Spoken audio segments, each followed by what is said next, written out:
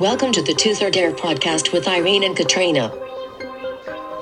The only dental podcast to bring you a Canadian RDH and an American RDH. These ladies bring you mic-dropping interviews with your favorite social media peeps and epic people doing amazing things in dentistry. Now let's put our gloves together for Tooth Life. Irene and Katrina, the wine genist.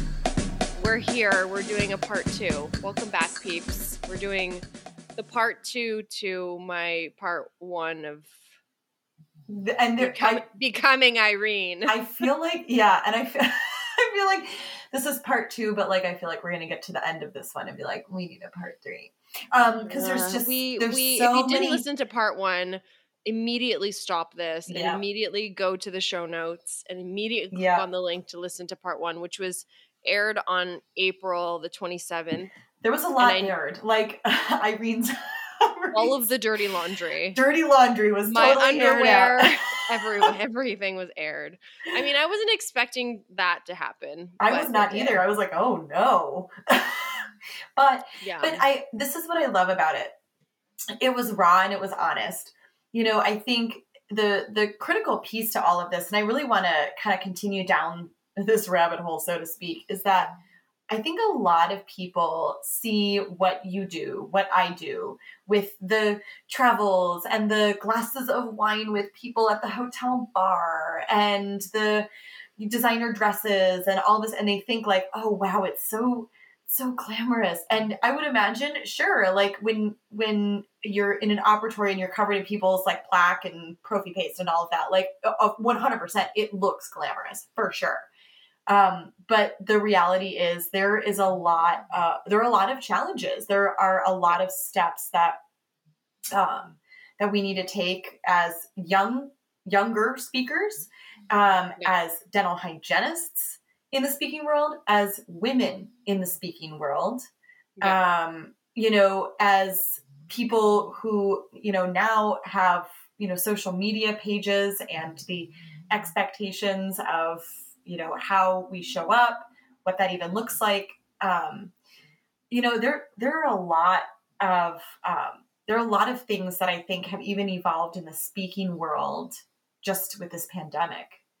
Right. The sponsorship dollars, the meeting planner expectations, just it's kind of like we're moving forward in the technology side, because I'll tell you what I've seen that's good and what I've seen that's not been good. So what I've seen that's good is that there is so much more thought that needs to go into putting together your deck when you're teaching someone virtually. Oh, yeah. Versus when you're teaching someone in a live audience. Like, you can get away with your mannerisms, with your stories, with your doing a jig on stage and breaking into song and dance and like making people laugh. But when it's just you and your screen in front of people at home that are like either washing the dishes or making dinner or like chasing their children around, like, you need to really engage more. So on the positives, I've noticed a shift in using more engagement tools. But on the negative it's almost like we're working backwards on our how do I say this? On the you know exactly what I'm going to say. I know exactly what I'm trying to say. I'm waiting to see how you're going to say it. We're working backwards in our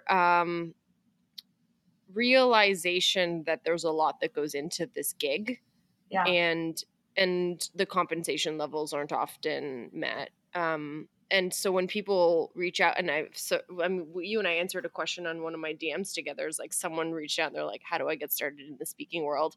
And I was like, thinking to myself, like, would I want to get started now? I don't know. Yeah. Like, if I love it enough, then maybe I'd figure it away. But like, how do you tell someone to get into it now? It's like, people are doing gigs for free. Like they're basically just like, it's because of online stuff. Like, there are so many platforms where you can share your message and there's so many more new people that have popped up, which is fabulous for our industry. Sharing education is important, but we still need to understand the value behind it. Like, that you're a human and that you put in your work and your time and your sweat equity into it. Yeah. Here's the piece that I'll share on this. And that is during the pandemic, to your point, Irene, a lot of people, all of us were doing whatever we could. I mean, I was logging on and delivering free webinars just because it was like there was a shutdown. Nobody had funds. Nobody had money. And it's like, so what am I going to do? Nobody knew it was happening. We had no idea. So what did we do? Like I lived on the CDC website and gathered as much data as I could. CDC. I was the CDC, the ginger CDC, you know, and I'm sitting here, I'm doing all these like back-to-back programs, again, for free. But I think what people don't understand is when I put a deck together, when I put a deck together, you're on PubMed, you are researching it. It is hours upon hours upon hours. And down at the bottom of every one of my slides, I have the research article where I pulled that information from. Again, that is a lot of work. Like imagine, you know, people listening, imagine like going back to hygiene school when you had to write those like really high level scientific papers. But imagine that it's like that for a 3-hour presentation. And then you don't have someone on Fiverr to do it for you. Exactly. Yeah. Like, you can't just like hire somebody to do it. Like you have to put this together. It is your deck. This paper for me. I'll pay you $50. Can you help me, please? Yeah. So you're taking this time. You're putting the deck together. But here's the thing, though. You're putting the deck together. You're presenting it for free, and then the world opens back up. And now the world has gotten so accustomed to, well, you did it for free, and it's like that was a courtesy of me, like trying to help the dental community. Like when I go out of town, like I have to fly myself there. I've got to put myself up in a hotel. Somebody's got to watch my dog. Like this is my profession. And yes, you're right. I did it for free, but to serve and support. And so that has become a challenge in and of itself. Is that how did this like part 2 of interviewing me turn into a rant about our careers? No, I know. Well, because the idea being when we talk about like how the road to becoming a speaker, that's part of it, right? It's there absolutely are amazing parts about it. Like Irene, you and I met because of our speaking careers, of being KOLs, of being being involved in the world that we're in. So I was front row center of you salivating, open mouthed over watching Anna Pattison use an airflow system, and you were just sitting across the table. I was like, just like Anna Pattison bobbleheading. You were just like, oh, I was obsessed. I just was also like that. I was also super hungover that day. That was the day Katrina and I met, and I was just like looking at you, making eyes with Anna Pattison, who was not making eyes with you because she didn't care. She's like that bright that line between brilliant and psychopath. She was just like eyes focused on what she was doing, and you were just like, you know that TikTok right now where it's like, did you just call me baby? That one with the hard eyes? That was you. You were hard eyes. Oh my God, did you call me baby? That was you. She wanted to watch me instrumentate. And so I remember like, I'm literally holding a piezo and I'm like, Anna Pattison is watching me do this. Like, that's literally like when you're back in dental hygiene school and your teacher's there and you're all shaky. And I'm like, oh, yeah, totally. But again, I was hungover. So I was like having like probably withdrawals too. And like, but it was quite a production. But, I think that's the piece. Let's take it back. This is the part. So fun fact, I didn't listen to that episode until today. I didn't either. I just finished listening to it. Yeah. So I didn't listen to it until today because I didn't want to hear it. Like I didn't want to like flash back to that part of time of my life of like remembering. I'm awkwardly playing with a Rubik's Cube. I was just going to say, I can't find my chapstick anywhere. Like, where is my chapstick? Normally she does a few circles with the chapstick. Yeah, I don't have it. So I didn't listen to it until earlier today because, I mean, that was a weird time. Like, it was a weird time for me trying to regroup my career with no answers. Yeah. Which, by the way, since that episode went out, have not heard from anyone from the company that we shall not mention. I thought someone would reach out and be like, hey, let me tell you what happened. But no, that never happened. So yeah, that was a very strange thing. And then I had to learn all of this like speaking world stuff on my own. So hold on. Will you define what speaking world stuff means for our viewers at home? So I remembered, there were a few key people that I met while I worked and was on the speaking circuit with CPS Align. And, I got to meet some industry peeps in the sense of like some people that worked at 3M, some people that worked at Shofu, some of the Itero people, because, they're all connected in teaching people how to place attachments and take photos and do IPR and all that kind of stuff. So, you make friends, you do the same gig in the same city 5 times, you get to know who the sales reps are. And fun fact, if you ever want to get into speaking, figure out who your sales reps are, because those are the best people to help you. Absolutely. Like, don't shoo them out the door like they're mosquitoes. And when they come into your office, like welcome them in and say hello and hang out with them. Like get to know them as humans, because they're really nice people. That's a huge, beautiful piece of advice, by the way, Irene. Yeah, absolutely. If you want to get into the speaking world, and especially the people who are speakers and are like, how do I get sponsorship support? You need support. You have to talk to the rep that is walking in and out of your office.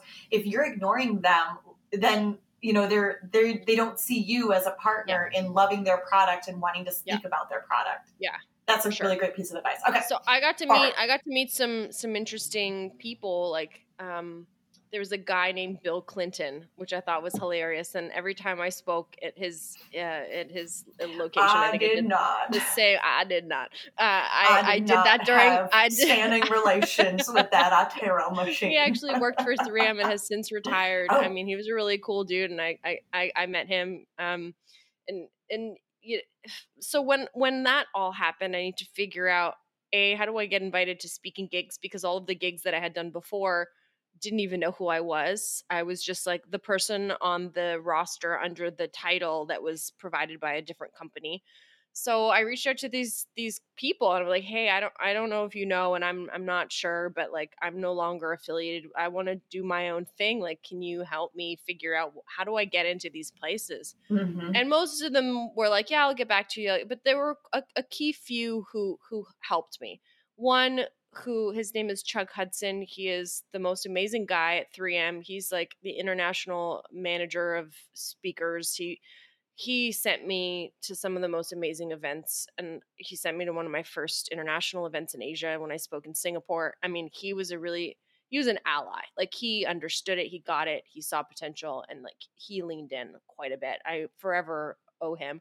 And then a friend of mine who's a speaker here, fun fact, she was the president of the Canadian Dental Hygienists Association. She was also the president of our governing body. So she was back-to-back president of both of these organizations. And she's a speaker. And I remember when I used to want to be her. Like, I remember getting the magazine, the Milestones magazine that was shipped to my house.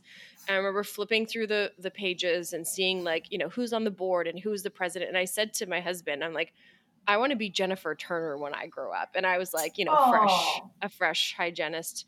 Now I would never be the president if you paid me, but I mean, it's difficult. It's a hard job. Yeah. That's why I say that, not because for any reason, but it's a tough gig. Yes. So she and I became friends. I mean, the human I looked up to that didn't even know that I looked up to her. She and I became friends, and we met one day with Chuck, and she said, I think you really want to do this for the right reasons. And she shared gold with me. She gave me a spreadsheet with every single study club. Wow. In Canada, and the email address and the phone number of the person that runs the study club. She gave that to me. Wow. And for any of you in the speaker world, you know how difficult it is to get names of like the person in the seat, like they're that like handles. Hidden. Like they're literally hidden. You can't just like Google like who at the Seattle Study Club do I book my no. They're hidden behind like major curtains. So she gave me this spreadsheet, and I didn't know its value until now. And every time I see her, I'm like, I owe you so much. Like, I don't even know where to begin, and some of the study clubs are small study clubs. They've got, 40, 50 people, 50 members, but it's doing more of those study clubs that gets you recognized, gets your name out there, and you grow. I mean, you do little things until you do little and medium things. And I still do the small study clubs. Like, those are my peeps. Yeah. Like, it's where I started. And it's like, they're my people in my community, and sure, they might not have big budgets, but one day those people might grow up to do different things, and you want to be on their good sides. So, well, and how many times do you speak at a small study club like that, and a person there sees you and they love what you're doing. And they, to your point, a few years later are now the meeting planner for another big stuff. I mean, I can't tell you how many times this happened to me. I'm sure that's what happened to you. for me. So I spoke at a small study club in London, Ontario, in the basement of a Masonic temple. It's so dumb. I walked in. I'm not even joking. I'm not even kidding. So the study club, and if anyone from London is listening or anyone from 3M is listening, they know exactly what I'm talking about. So there's a study club that's an hour and a half from here, and in the basement of a Masonic temple, and you walk in and it's like, I might just burst into flames. Maybe not. Maybe. Who knows? And they wear like cool hats, and there's like, I don't know. I don't know anything about Masonic belief systems, but it was an interesting experience to go into this basement that had they had very interesting hats, like red velvet hats and like sashes and stuff. Yeah, Google that. Sounds fancy. And there was a sales rep in the study club from an oral care company that saw me and was like, hey, are you looking for new opportunities to speak for different companies? And at that point, I only had one sponsor. I had 3M. Mm-hmm. That was it. They were my only peeps. And I had 3 lectures that I put together, and that was it. So that's where it went from, the basement of a Masonic temple to getting my second sponsor that, led me to doing more speaking gigs. But one thing that I should say is that I was pretty organized from the beginning. I use the phrase like say yes and figure it out later. That's basically what I did. But I always had a structure of some kind, whether it was in my mind chaos, but I find this interesting because you and I used the same coach recently, and she's all about systems. So my systems now are super detailed, but my systems back then, as simple as they were still a system. They worked. There was always a recap email that I would send at the end of the meeting to recap what the event was like, what I felt the responses were like. I would send a personal thank you to all of to the sponsors or the people that were there from the sponsoring company. I would send a thank you to the meeting organizer, and then they would book me back. They would book me back for maybe not next year, because sometimes these meetings only hold once a quarter, and they don't want the same speakers over and over again. But they'd be like, hey, would you be interested in speaking 2 years from now? And they'd already booked me in. And I thought that was really fabulous, the small little things of how that happened. And that's when my Instagram started to grow. I went from, when Chris and I got together, we both had the same amount of followers. We make a joke. It was we both had 300 and something followers when we got together. Irene. Yeah. And then he's like, I've watched it grow. He sees it more than I do because I'm, in it. And for every, 100 followers, I lose 25 or whatever my ratio is. But Instagram is just a different world all in and of itself. Yeah. That's a topic. But yeah. I want to go back to what you were saying though, because you were saying about the organizational piece, because here's a layer to the speaking world that I think is not oftentimes highlighted, and that is speakers, the ones that you see, the Irenes of the world, the ones that you see on these bigger stages, they don't just put together a deck and then, hooray, go ahead and hire me. They have started at the smaller meetings. They still do continue to present at the smaller meetings. They are present. They show up, they hook up all of their equipment. They're organized. They start on time. They stop on time. They send the thank you letter. Oh, yeah. They send, and that thank you email is usually, this was so terrific. If you have an interest in working with me again, I'd love to sit down and talk with you about it. We're taking time up front to even have discovery calls with the meeting planner, not just an email back and forth. This is how much it costs. Who's sitting in the audience. Totally. Yes. I'm doing something for an oral surgery. I did something for an oral surgery group in October. And there was another oral surgeon in the attendance that now wants me to do what I did for that oral surgeon for Jason for his referring doctors. And I got on a call for 30 minutes. I'm like, what's the plan here? What do you want? You want more referrals? You want more implants? You want more comprehensive cases? How can I serve you? right? Yeah. There you go. Yep. That's the thing that I think a lot of people early on in the speaking world, and I get it. It's, you're just trying to get your name out there. So it's hard to say like, okay, Oral-B, or, okay, or a farmer, whatever, like, how can I help you? But the reality is, if you are a key opinion leader, speaker for these groups, your job is to help them. And the reason why these study clubs hire a speaker is because they need somebody to help them move their objective along, whether that is, we want to educate, I speak for a lot of perio study clubs. And so I get a lot of, we want the hygienist identifying perio and referring it sooner. And so, great. So now that I hear that, I'm thinking this would be a great course for you. Let's talk about what this would look like. Yeah. Do you want to serve wine? Should we, you know what I mean? So the reality is what you did early on, and there's no school about this, by the way. Like, there's nobody that's like, how to be a speaker, what, you know what I mean? Like, there's some courses you can take, but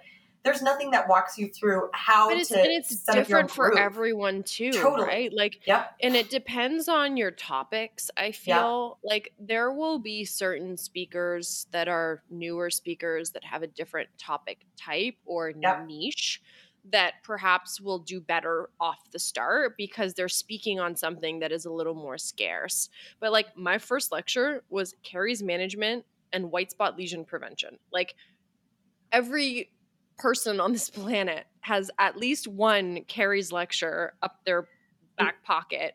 So like, up their butt. Up their butt. Because I do. I have one up my butt too. No, I'm kidding. Yeah. But I feel like I came in with like probably the worst first topic. It was good because it was something that I was passionate about and something that like I could share my own personal stories about, but perhaps I could have picked a bit better topic to talk about that would have gotten me more stage time. But I went with my instincts. Like, I went with my gut and I was authentic, and we all know those people that are like, we sit in an audience and like, you can feel when there's fire in a speaker's topic, when they're passionate about something, or when they're like, and on this slide, I'm going to tell you about the time that I used a toothbrush to pollinate the tomato plants on my balcony. Oh, no, I agree.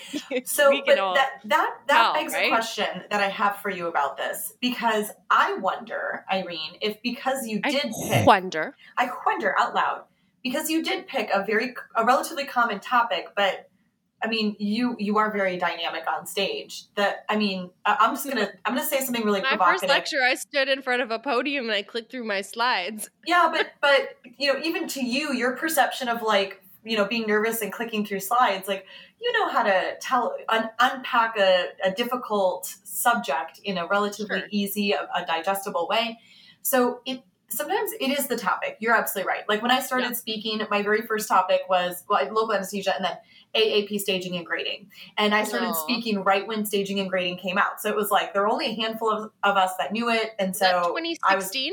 2016, 2017 it was released. 2017. So I mean, early on in my speaking career, like I got in on a hot button issue, which I was very grateful for. However, for you, speaking on this topic, what I think you've done is built this branding around not just your topic, because you have so many topics that are clinical, but also non-clinical, social media, thought leadership, influencing. I mean, you're now all over the place. So your brand isn't necessarily about a topic, but it's got to be about something more. So tell us a little bit about what is that? Yeah. And you're right. I mean, the say yes and figure it out later is the reason why I have so many topics, because someone would say, okay, like, let's do the caries lecture, but like, they would want you to do two. Like, if someone's going to fly you to a country, to a city, to a study club, sometimes they'll want you to do two lectures because it's cheaper to fly one person in to speak twice than to fly two people in. So they'd be okay, well, this is a good topic. Like, what else do you have? And then, as a new speaker, and I'm like, well, what else do you want? And they'll be like, do you have anything on X, Y, and Z or X, Y, and Z or communication systemic? Within your practice? Yes, I do. Yes, I do. Turns out I do. I can't wait to present that for you. And they're like, okay, send me your speaker packet with your topics. And then there's me on Google. What is a speaker packet? And this is before Canva, guys. Like, this is before there were online courses. This was before anyone was even talking about this stuff. And I'm sitting there in my Word document trying to figure out how to make using a the square. Templates on Microsoft Word. Using a Microsoft Word template and trying to figure out how to create squares around my whatever to put together. Lord. If I were to send you my current speaker packet with my first one, which I still have, it's like hilarious. Just like, oh, bless your soul. So I remember putting this together and thinking, okay, well, what are things that I like and what are things that I could talk about and what are things that, I feel passionately about. And I just started writing things down. So you make fun of me all the time because I've got notebooks that I write in, but I have two notebooks that I carry with me all the time. And one of the notebooks is my ideas notebook. That one's like, usually one that I get for free from like a conference or whatever. And then I've got my like expensive notebook that I bought from Mont Blanc, and it's orange and it's got my initials like gold foiled into it. And that's the notebook that I actually pull the trigger on stuff. So fun fact, if you ever see me in real life and I write in the black notebook, then it means your idea is never going to happen. But if I write it in the orange notebook, then I'm doing it.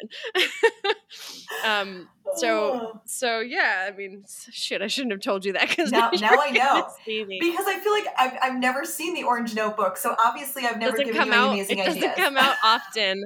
Let me tell you. It. Well, if you think about it, of the 10,000 ideas that we have, if we were to implement all of them, and it doesn't mean it's a bad idea, it just means it's not a good idea for right now. Yeah. So it'll go in the black notebook, and I'll flip back to it eventually. But anyways, so I remember putting these pieces, these ideas, these concepts together in my mind, and then I'm like throwing them on a Word document and calling it my speaker packet and coming up with learning objectives of like what I would talk about, what a synopsis would look like, what the abstract is like. And I would send it off and someone would say, okay, I want, this, this, and this.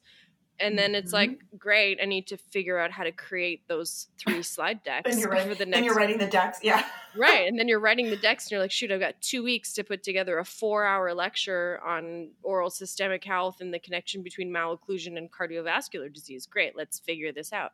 So then that, then you pitch those topics more than the others because you already have them created. So you're like, actually, after discussing this with you, I really think that this would be a way more valuable piece of content because it's like they want you to speak next week. You're like, what decks do I have ready for you for next week? Right. Yeah. Well, because we update them. I update mine every time there's like, a new piece of research and or I've changed my mind on something or I've found a new product that I like. So even the Carrie's lecture, funny, like I still deliver that lecture. It just got picked up by SmileCon. And I've evolved it like 25 times. Like that thing has gone through the ringer. I don't even present it on PowerPoint anymore. Like the whole thing is basically a video. And it's kind of cool how things evolve. But yeah, that's the way that you figure out, put it on paper and that happened. And then I realized that there's a big gap between the earnings of a non-dentist speaker and a dentist speaker. And just by like sheer communication with a lot of my friends who are dentists and in the speaker world and, in passing, we're like, what are you charging for this thing? And what are you charging for this thing? And we're going to the same thing. And they're like, well, I'm charging $6,000. And well, they only gave me $3,000, but we're doing the same thing at the same time. But I have more people in my room than you do. And it's like, I don't understand like the value of that. And I think at one point, like I always knew I wanted to own my own practice. But it was at that point where I was like, and it was Emily Bogey that actually said something too. Cause I was chatting with Emily and at that point she was thinking about doing her PhD. And I was like, I'm not going to go and do a master's and I'm not going to do a PhD. Like that's not in my whatever. But I think, she's like, and I think that I want to open a practice. She's like, well, that'll get you more money. And I'm like, what do you mean? And she's like, well, they rank people based on either credentials or like what your billables could be. The more you do, the higher you rank. Like, what is this? The military? Like I get a badge for being a lieutenant and therefore I get like $100 on my speaker fees. Like, how does that work? And she's like, I don't know, every company's different, but she's like, maybe that'll help. And I was like, okay, well that kind of just solidified that I wanted to open my own office. And I did it for that. I did it for having a space that I could do whatever the heck I wanted, which It sounds silly, but it's like not doing whatever the heck, but doing the right thing. Yeah. So I think we all have worked in a practice where we're like, A, we dread going there in the morning, perhaps, and then B, like halfway through the day, like you would treat a patient completely differently if you had the opportunity to. Mm-hmm. And I was tired of asking for permission to go to CE, asking for permission to order new instruments, asking for permission for more time, asking for permission to decline seeing a patient because they weren't going to do what I thought was the best thing. And I was just like, I'm done. Like at one point I wanted an air polishing system and my boss was like, if I buy you one, I have to buy one for everyone. And I'm like, I'm so over this. Like I can't sleep at night because I'm thinking of all of the people that I could have and would have and should have treated differently, but I didn't because I wasn't the decision maker, which sucked. You know what? I think your speaking career gave you a small little glimpse into what it's like to be your own boss. Because when you're a speaker, you know, all that communication, that's on you. You showing up, you know, presenting whatever deck you want, you making whatever changes to whatever slides you want. That's, you know, that kind of gave you that little flavor for that. So the more that you sink into that entrepreneurial spirit, the more you start to think about the possibilities of doing other things. So you decided to launch your practice. What was that conversation like with your husband? Babe, I'm going to open my own practice. Accountant. He always knew he is an accountant by training, and I mean he's a CPA and designation in tax. He's a smart guy. He works for a bank in like asset management, wealth management. So he sees a lot of businesses, he sees a lot of business plans, he sees a lot of wealthy people and a lot of people that are not wealthy. So he's very calculated and very analytical. I mean, I don't have to tell you this. He married me and I married him and we're both into spreadsheets. So But I had this conversation like really early on in our career, and this was pre having things online. I had a binder, and I had a binder with those cute little tabs that separate things, and I had sections, and this was like the beginning of my business plan. I had sections of clippings from magazines, of things that I wanted, chairs and whatever, completely different stuff than I ended up getting now. But I had like the beginning workings of what a business plan would look like, startup costs and so forth. And I remember at one point I was miserable. Like I was crying in the car driving home from work, like unmotivated to do anything, just like complaining all the time about how much I hated the way that the office was run. And like Chris is a pretty quiet guy, but he would ask these like thought-provoking questions. He'd be like, what would you change if you could do things differently? And I would like blah, blah, blah, blah, blah, crying like, this is shit. Our office manager, she's not even an office manager. She's just never there. And like all of these things. Like, and this person did this. And like this other person leaves her dirty instruments in the sink all the time. And I run behind and then I get in trouble because she doesn't do it. Blah, blah.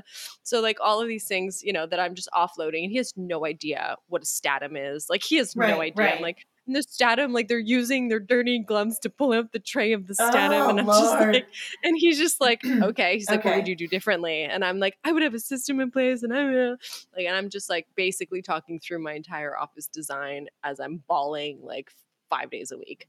And then eventually I was like, I want to open my own office. How much money do I have to save? And at this point, I had started Tooth Life, the retail company, and I would measure everything in items sold.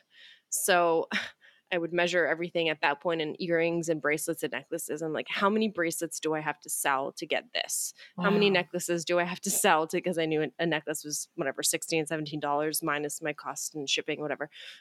So he'd like calculate like, you need to sell like, I don't know, 45,000 necklaces to be able to do this. I'm like, I can do that. So it would be this constant conversion in my mind of how many units I had to sell. So I would create a sale. I would do an email marketing campaign. I would do all of these things. And I eventually said, how much money do I have to save to be able to put down a down payment on a dental practice startup? And he's like, $100,000. I was like, I can do that. I'm like, how many necklaces and bracelets? And at that point, I'm like, I need more products. Like, I can't just do one product. I need stickers. I need scrub caps. I need all of these things, pins. Let's like expand.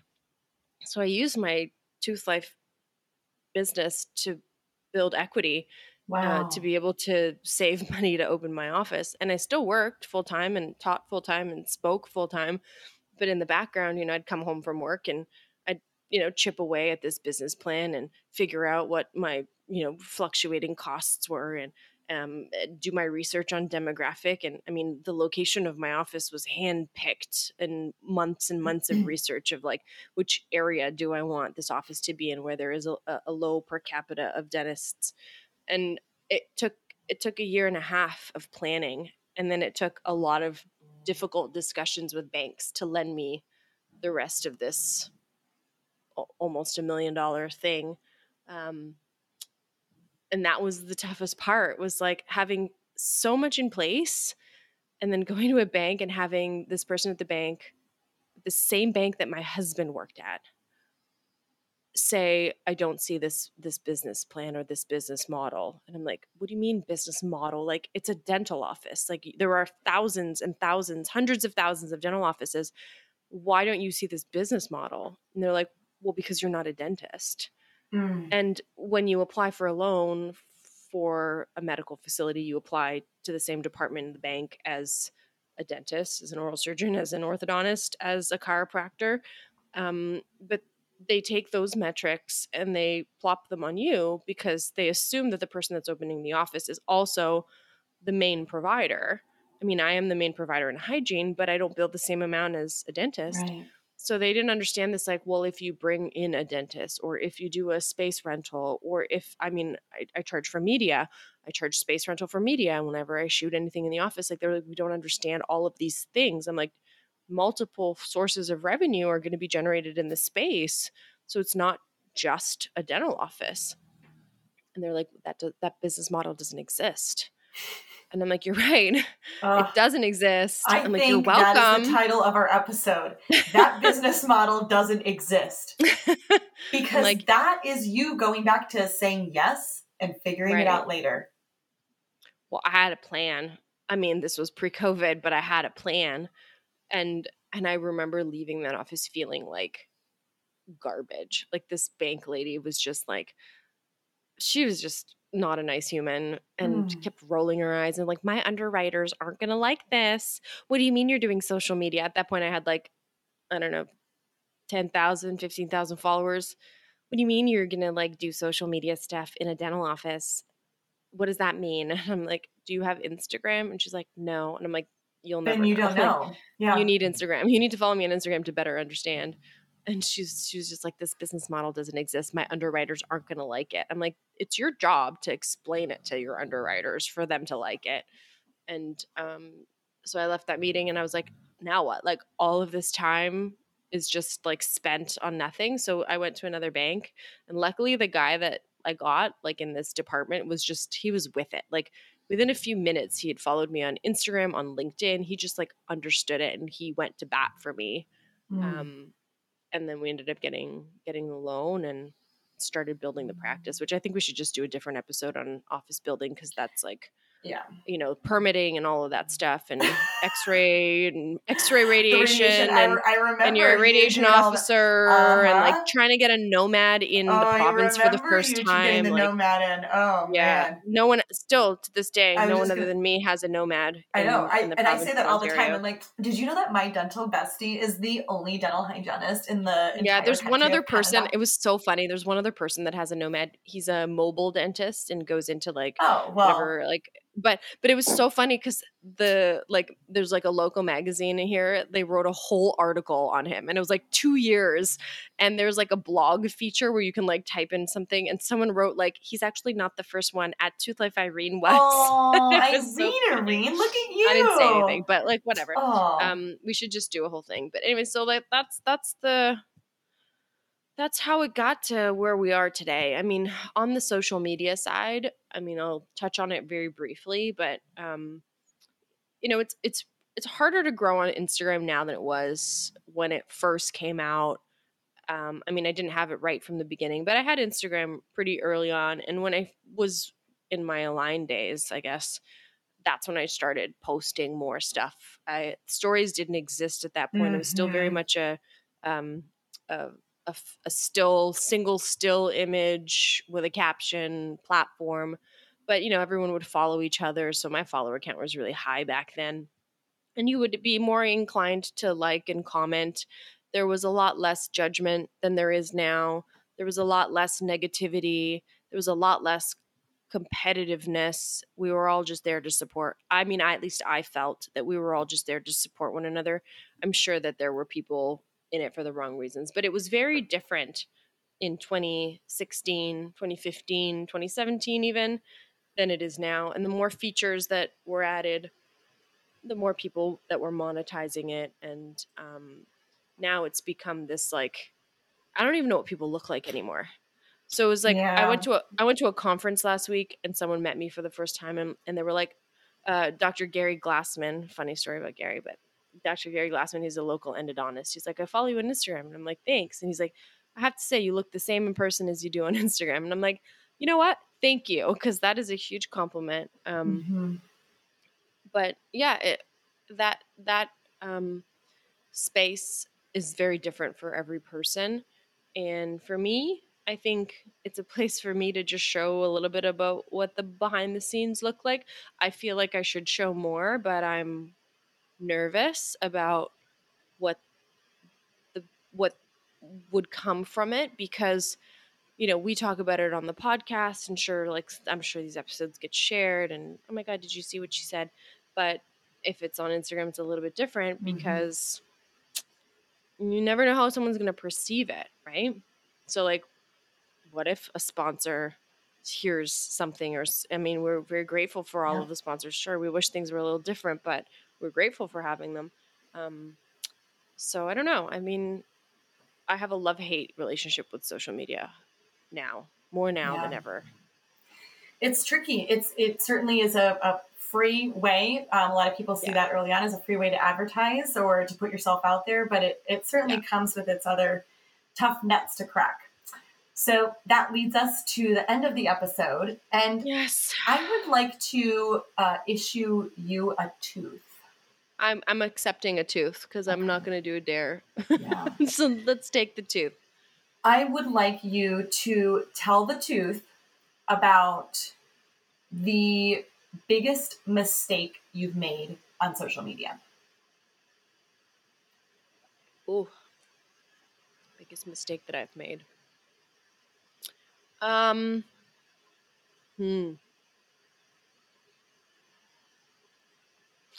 God, I've made so many mistakes. That's the hard part, is that I've made so many mistakes. I mean, starting out, I feel like we all make this mistake. We either agree to something that perhaps we didn't think through.